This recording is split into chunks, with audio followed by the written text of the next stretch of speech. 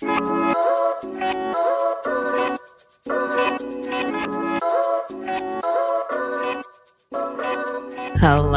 and welcome back to this week's episode of Lit AF Relationships with me, your host, Sarah Cohan. I am a relationship and communication coach, and on this podcast, I talk about things that help you to heal your attachment style, to communicate directly in relationship. I just want to apologize for my son in the background. He just got home. Very exciting. And this is the only time that I have to record. So I knew this was going to happen. And I'm happy it's here. So what do? I'm a relationship and communication coach. On this podcast, what I do is talk about habits, tools, patterns to help you heal your attachment style so that you are showing up securely, lovingly, and supportively to yourself and also any relationship that you have. That could be friends, romantic, could be romantic plural. It could be coworkers, clients. The list goes on. Family.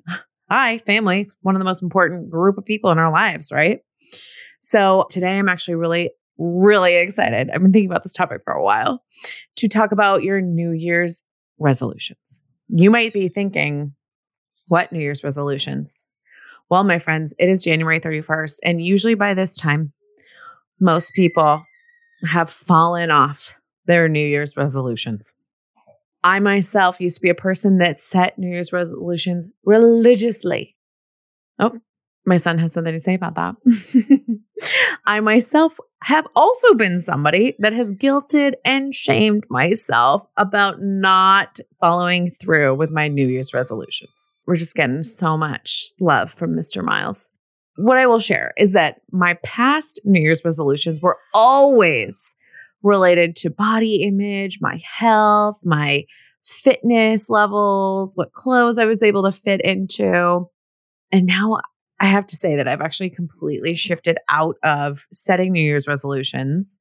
And I don't even set goals for the year until later in the year, February or March. And the reason that I do this is I just find that energy and my own kind of mental place in the world after the holiday season, after the craziness of the holiday season, is just not quite in the mood for setting big goals. I find that January is a time for me for rest and just kind of a regrouping.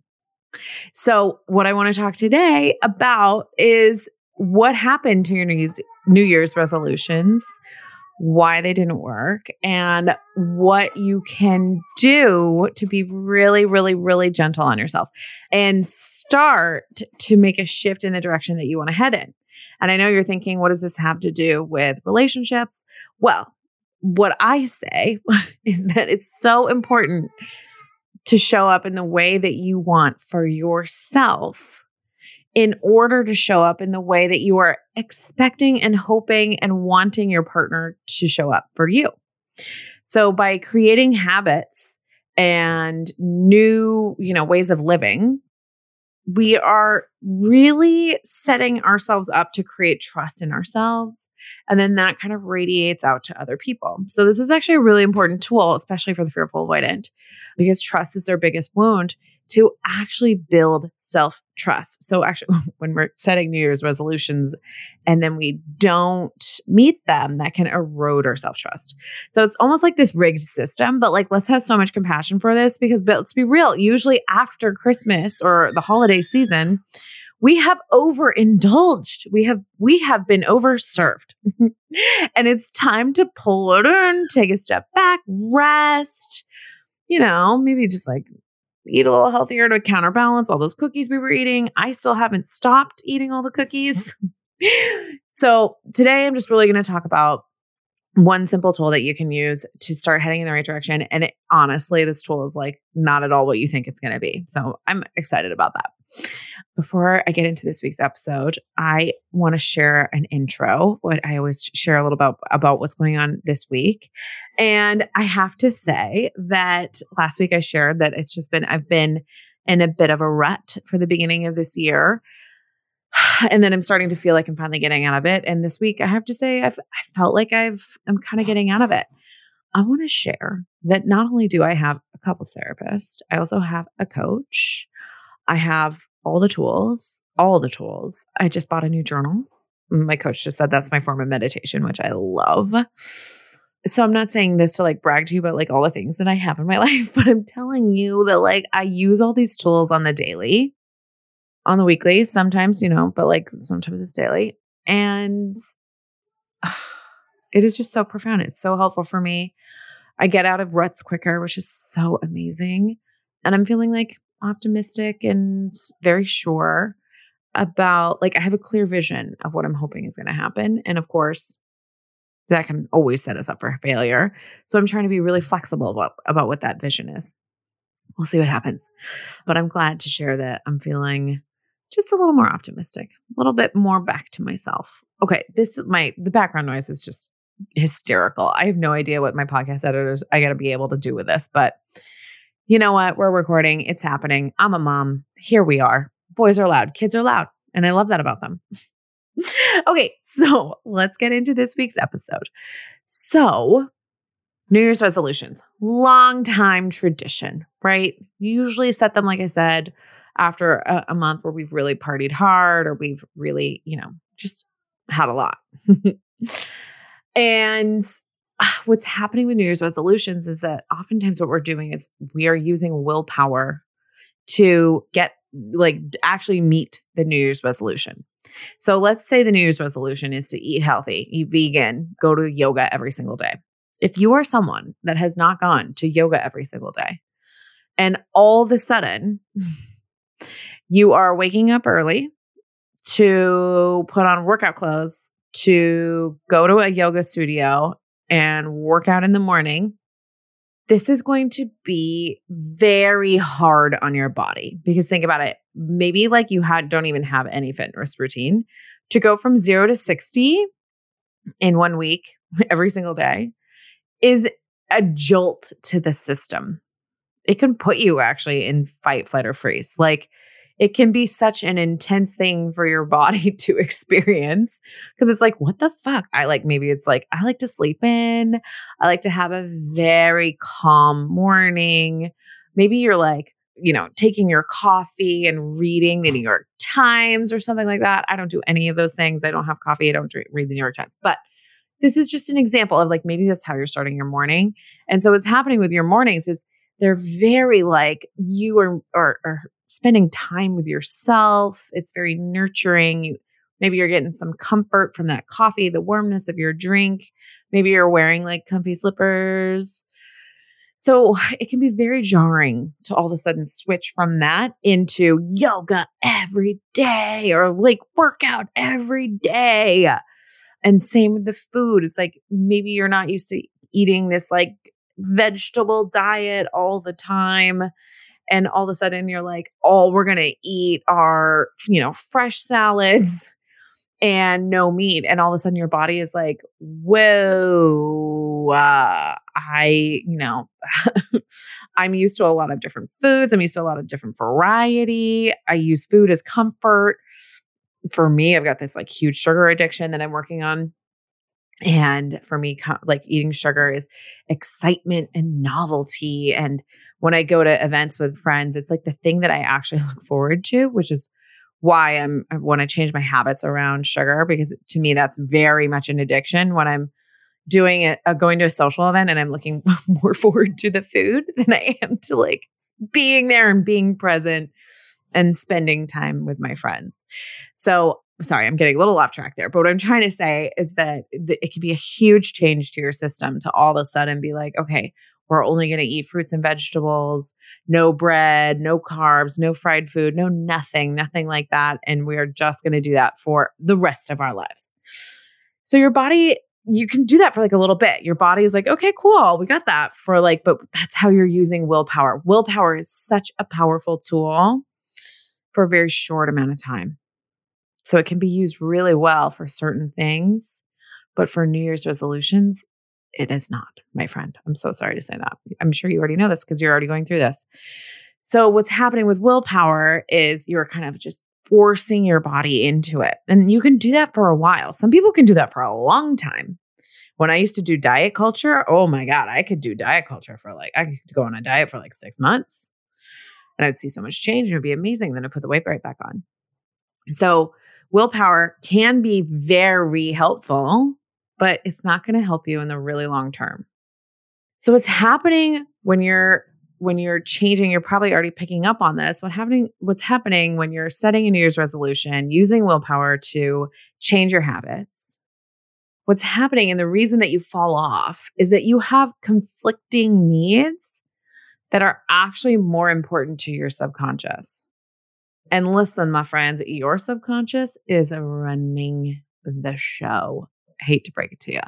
The subconscious creates 97% of your thoughts. It is controlling what you do, what you think, how you feel about the world, your belief about your place in the world, your beliefs about how to show up in the world, what's right and wrong, what's going to give you comfort. And so all of a sudden, if you have a high comfort need and you are waking up at 6:30 every morning to go to hot yoga and eating healthy food all day and instead of your normal comfort foods, eventually your comfort need is going to beat out your health and fitness need.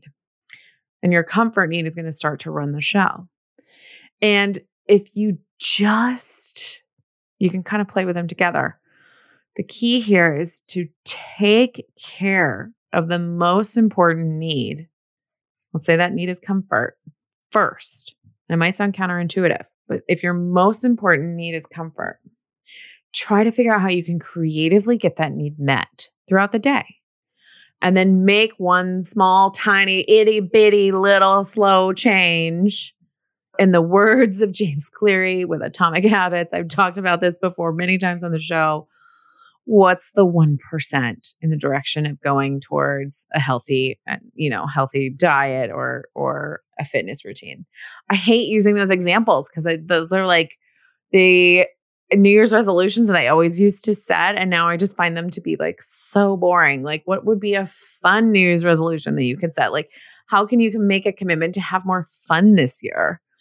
That is so exciting to me. So if your high need is comfort, and over here, you want to be doing health and fitness, but then you have another need that's fun. It's like, how can you give yourself a dose of comfort in the morning? Maybe that means 10 minutes of extra, like just lying horizontal in the bed. Maybe that means wearing the most softest, like luxurious, fluffiest clothes to the gym. Maybe that means, for me, I'm in a city, right? So I'm just thinking like transportation-wise. That would mean to me like taking an Uber to get to yoga class instead of riding a bike or, going on public transportation, something like that. Just like what could give you that little dose of comfort so that your body's like, oh, cool, I got that. I don't need that anymore. Like next, let's get the next need met. I know it feels counterintuitive. So my son's 15 months old and he's got this thing where he loves to cuddle and he starts to cry in the morning if we move out of the room and we're not taking him with us. And it's not just like he wants to be around us. It's like he wants to be in my arms in the morning. And what I'm picking up as a mom here is that he has a high physical connection need, physical touch need. He wants to feel my presence and co-regulate with me in the morning. And that can be really hard with a morning routine to get him to daycare on time. But my most important thing when I'm like, okay, need to get him out of the house. But to me, it's like the most important thing to meet his physical touch need so that he feels safe, grounded, supported. And honestly, when I make sure that I'm like giving him that physical touch, hugging him, carrying him around our house, what's happening is he's getting that need met. So eventually he's like, okay, cool. I can move on to other things. Like I can go play with my toys now. I can go, play with the dog, whatever it is. All of a sudden he just like, you can see like, okay, cool. I feel good. I'm ready. Now I can go toddle off and play with something else. So I don't want to judge him for that high need. Instead, I want to work with it and address it first. And I'm sure as he grows older, that's going to morph and change. And I'm going to try to support as much as I possibly can. And also, let's be real, like accept the cuddles while they're here. They're just amazing. Oh my God, I melt with his hugs. Funny story. I was getting my blood drawn yesterday and I was holding him in one arm because he was so fascinated by the whole process. And he started hugging me and patting me on the back. And the doctors just thought that was like the cutest thing they've ever seen. And I'm like, this is the cutest thing I've ever seen. Mama also has a high physical touch need. Oftentimes when I try to co-regulate after a fight or an intense conversation, a hug is actually what I need to regulate. So think about how you can meet your needs, your highest need. The need, and let me tell you, the need that's being violated is the need that you're going to start meeting after you fall off your New Year's resolutions. So think of it that way. Like, what can I do to give myself some novelty in the morning, some fun, some comfort, whatever it is first? And then that way your subconscious is like, cool, we can go do something hard and different now. And then you're going to do that 1% change. So that 1% change is not going to yoga every single day.